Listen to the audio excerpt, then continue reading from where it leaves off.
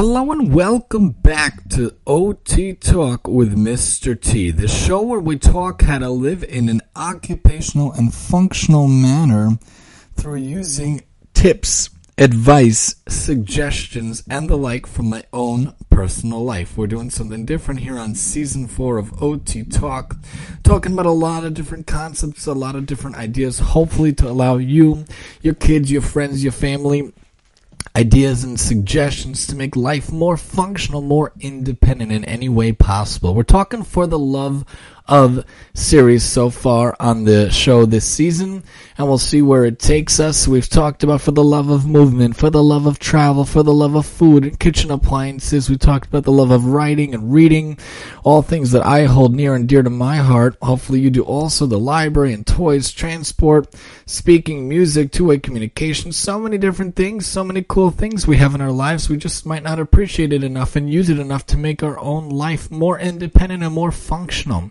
I want to talk today about For the Love of the Shed and the Garage. I feel like a lot of people, especially out here in New York and Long Island where we live, I feel like the shed and the garage are underutilized, underused, and underappreciated. You think about the concept of a lot of us people who started out in apartments, a lot of people who currently live in apartments, or people that have dorms or dorming, or people that are just living in very small houses or small situations that don't have so much storage. We talked a lot about storage ideas last season and a couple of episodes this season about storage, but there's different ways to go about it. There's different aspects and ideas of what to do. And if you're fortunate enough to have a garage left for you in your house, if you have a house, or you're fortunate enough to have a shed left for you in your house, or you have a storage area in your apartment or your building, then utilize it and use it and make sure that it's something that is functional and useful for you. Even if you don't have a garage, but you have a backyard and nothing was left for you, I highly recommend getting a shed. My brother did that in his house, one of his houses. He moved a couple of times. They didn't really have a garage, so they got an awesome shed. Home Depot and Lowe's, even Amazon sells these sheds. I like the ones that are rubber, kind of like the idea in my basement, the rubber ones, because it responds to water better and it responds to the outdoor elements better, and hopefully it won't get destroyed by water, rain, snow, or the like. And you could get them as big as you want. They could get up to like 8 by 10. It could be 10 by 10, 10 by 12. Obviously, they're going to get much more expensive as you go up. But if you want one that could really fit all your supplies, you want one that could really fit your needs, you got to get one that's like walkable, that has a door, you could walk in, you could stand in it. That'll be big enough for everything you need. Some people only want the small ones that are like thin and they stand up. Maybe they're only 2 by 3 and they stand up to like 7 feet tall. That'll be good for different things. If you want to just put like brooms and dustpans and odds and ends in there, that's great. I know some people do that on the side of their house. That's a good idea. But a real shed, a real capable, obviously we're not talking about storing a whole car in a shed. That would be crazy. That would cost a lot of money for a shed that big. And I don't know how strong it is. You could get a carport for that, which we'll talk about in a second. But the shed is really awesome. It's a really great idea. We were left with the shed, but I actually hate the shed we were left with. I kind of want to destroy it on a day when me and my friends, and it's not crazy current times in 2020, when me and my friends want to get out our anger, get out destructive energy in a constructive manner, maybe we'll destroy it. Because the shed they left for us, I love the concept of a shed, don't get me wrong, I'm talking about it now. The shed they left us is fakakt, it's not, that's a Mr. T-ism. It's not really functional. It's made out of metal, aluminum. The whole bottom is not a real bottom inside. It's not a bad size inside, but the style and the materials they used is fakakt, which means it's not good. It's messed up. The bottom is like wood, which has been chipped away, rotten, eaten away over the years. When Orkin comes, our pest control comes a couple of times a year. When they come and they see it, they're like, there's like holes in the bottom, animals we've found before and whatnot. It's kind of gross. And I say, yeah, I want to destroy it. I want to get rid of it. But at the moment, if we get rid of it, then there's not such a good boundary to the back, because the back neighbor, all they have is like a stone garage behind that. There's no real fence back there. So I'm like, I don't want my 3 little kids running around back there. Maybe one day we'll get rid of it and replace it with a normal shed, one of these awesome Lowe's, Home Depot ones that are made out of rubber, good materials, that has a good flooring.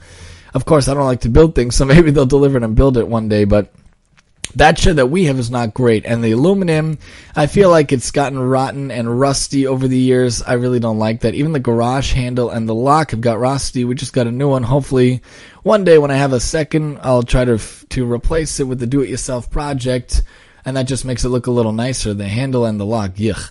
But a shed in general is a great idea for storage. If you have a lawnmower, for example, you have a snowblower, snowplow, for example, like we have, you have a lawn mowing machine. Where are you going to put it? You're not going to keep it in your house. That's craziness. Where are you going to put it? And some people, like our friend, gave us to keep the water vac. God forbid, al tiftach, we should never have such a situation again. But over the years, a couple of times in the past, we had water in the basement. We have this machine. I kind of want to keep it outside, but I kind of don't want to carry it because that machine has been, it has touched that gross water. So for now, it's in the basement. But for people that want to keep that in their shed, want to keep that in their garage, that's good also. Of course, the garage and shed are fantastic places to keep all the kids' outdoor toys and to keep all the bikes. We actually keep our sukkah there. We just finished the holiday of Sukkot here in the fall of 2020, where we put up those temporary huts to commemorate our exodus from Egypt all those years ago for the Jewish people. And where do you put all that? The poles and the canvas and the wood on top. That's a big structure. It's like an outdoor gazebo in a way that breaks down and builds up once a year for a week. Where do you keep it? So we keep it on our side of the garage. The poles are laid out, and then the schach and the lights and the canvas are all there, and it sits there all year. It takes up a tiny portion on the left side. On the right side, we have shelves in our garage. That's also some sukkah stuff, like the decorations and the wiring, and like the extra tiles that we did in the extra stuff we did for the backsplash tiles. We kept the extra ones there. And then in the garage itself, in the back, we keep extra garbage pails that we were told now are too big to use, and like a couple of extra strollers we have back there. And we have like the baby gate, the ones that click and can connect, which I haven't used, but we want to use maybe. I don't know, we're debating if we should use it now or not for the 18-month-old. And then in the back, we also have the bikes. And besides for that, what else do you keep in a garage? We have like the water table, we have the outdoor furniture, we have like the blow-up pools that are there also. We have their water guns, we have their actually cozy coupe cars, which are fantastic. All these really cool things we use over the summer. We have the pop-up canopy we keep in there also. We keep the folding tables in there, and we keep the other extra swings. God willing, we're going to take down the swings soon once it gets a little crazy, and we'll have to put away the bench, the swinging bench, also soon when it turns into much harsher weather. That's what we keep in our garage. What do you keep in your garage? Do you utilize your garage? Do you appreciate your garage? Do you understand how wonderful it is if you do have a garage? Some people have a garage built into their house that is actually a part of their house, like my mom's house and other people's houses around the state. Here in Long Island, it's very common for it to be a detached garage. A lot of people have attached garages. Even in our neighborhood, of course, some people have them. I actually like when it's detached in a way because it's a structure you could go out to and you could store things there, and then when you're playing outside, you get to it. Some people like attached where it's in the house. You could go there. To each their own. There are pluses and minuses, of course, for both. But even if you don't have the garage, use the shed. Get a shed. A shed's amazing.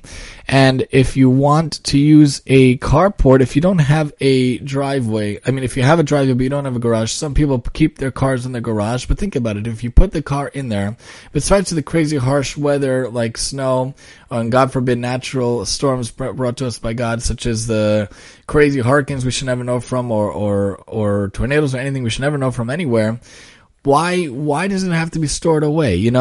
We want to keep it accessible. We go in and out. We have a driveway so the car can go up and out and park in it. I always thought that was interesting, parking in a driveway and driving on a parkway, but that's for another time.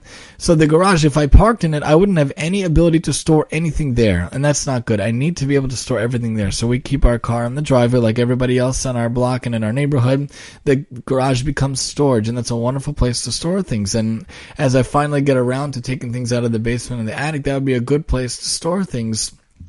Makes more room within your own house, because storage space is always a problem. Even the people that have 1,000 rooms, they're always wondering where to store things. It's always good to figure out what to store things with, and that's why a shed is also good. And you can use the shed. Again, the Rubbermaid ones I like a lot better. They have storage sheds that are small, medium, big, large, or really large ones. Even if there's no garage, no problem. Come put it on the side of the house, in the back of the house, somewhere else. You could also use a carport cover or canopy. You could also use the canopy cover for the car if you don't want to use a garage, or you don't want it to get wet or things like that, and you could use that in the driveway. And there are different things to do. You could even use the garage or the shed if it's a really massive shed and you want it to work in a way. Maybe you could even set it up to be someone's living quarters, especially a garage. What I've seen is how they take a garage and they turn it into like a studio apartment, which I think is one of the coolest things ever. The ground floor, if you have a 2-floor garage, we have a 2-floor, we don't ever use the top floor.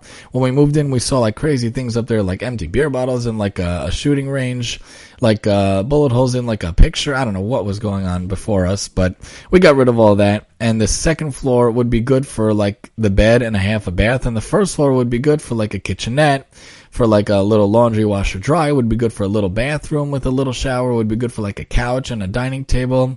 You know, that's a really cool thing. A studio apartment, especially one guy or a married couple before kids that don't mind utilizing a small space. It's really cool. And the other month, just for fun, I went to a nearby house that was showing, and they had a studio apartment in their garage. I thought it was fascinating. They literally had the kitchenette and a table, a bathroom on the first floor. They had a little wraparound couch, and then upstairs was their bed, and that's like an adorable thing. I remember reading a mystery series growing up, and the main character had exactly that, a small little loft. Because how much space does a person really need? And when it comes down to it, how much space do you need? Even if it's you and your spouse and a couple of kids, you know, we don't need 4 gazillion thousand a million amounts of space, you know, not even a real word, but you don't need 4,000 square feet. Even if you're a family of 5 or 6 or 7, you need what you need. And studies have shown, they did research over the years, especially I read recently, even people that have humongous houses, where do people congregate? They congregate in the areas they congregate: the living room, the dining room, and the kitchen, the 3 main areas of a house. So you could have a family room and a den and a fire room and a library and a guest room. Where are they going to congregate? Those 3 rooms. So why do you need a gazillion extra rooms? You're wasting space, wasting electricity, wasting water, wasting lighting. You have the money, use it for something else. Use it for charity. Use it to donate. Use it for philanthropy. Use it to research things. You don't have to use it to buy a gazillion-dollar house with a gazillion rooms that you're never going to use. It makes no sense. It seems such a waste, such materialism for no reason. After 120 years, no one's going to ask you how big was your house. No one's going to talk about how big was your house, how big was your car. They're going to say, what did you do with your time? What did you do with your money? Did you use it for goodness? You know, all you need is a house that's the right size. Granted, it needs the bedrooms and some bathrooms. It needs the kitchen, living, dining room. That's what we have. We have a basement with the smallish basement, the attic that's smallish, but we have the 3 bedrooms. We have the living, kitchen, dining, and that's it. And, you know, the outside, and the kids never complain. They love our house. They say, we love the house. It's so big. Kids don't know unless you talk about it to them. If you tell them that you feel inferior, you tell them you feel things are small or not good, they're going to pick up on that. It's how you approach things. We know in Pirkei Avos, Ethics of the Father, is a wonderful book in the Judaic realm. Talks about who's rich, someone who's happy, content with his lot, someone who's happy with what they have. That's the best way to go about things. So we think about the garage, we think about the shed. That's good for storage space. It's good for using and storing things. And we think about how we utilize our house. If we take things and put them in the garage and the shed, it's a good way to utilize storage space. It's a good way to go about thinking about how we can store things and how we could go about different things. And I love the garage. I love the shed. Not this current shed that we have, but the idea of a shed.